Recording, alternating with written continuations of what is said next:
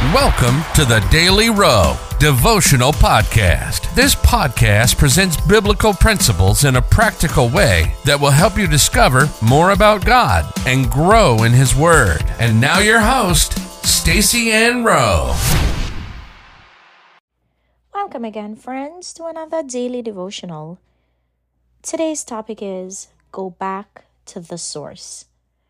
The Bible verse comes to us from Isaiah 55, reading verses 10 to 11.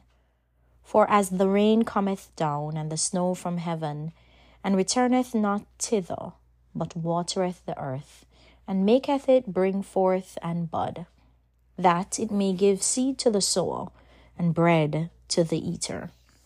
So shall my word be that goeth forth out of my mouth. It shall not return unto me void, but it shall accomplish that which I please, and it shall prosper in the thing whereto I sent it. Whatever we need can be found in God. He is the source. Let us go back to the source. The prophet Isaiah was inspired by God to write Isaiah 55 against the backdrop that Israel had departed from the Word of God.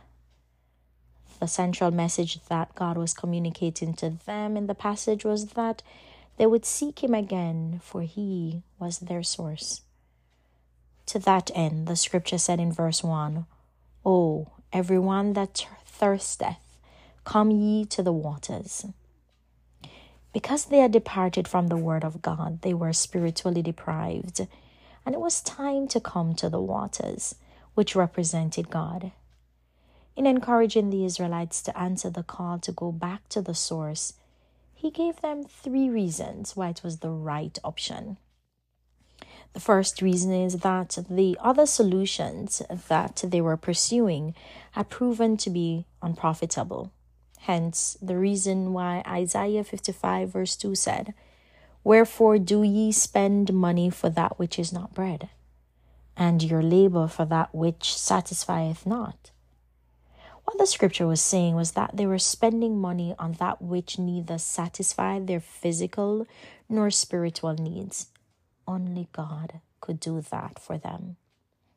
A second reason why they needed to go back to the source was that it was opportune, since it was a time when God could be found. Isaiah 55 verse 6 said, "Seek ye the Lord while He may be found. Call ye upon Him while He is near."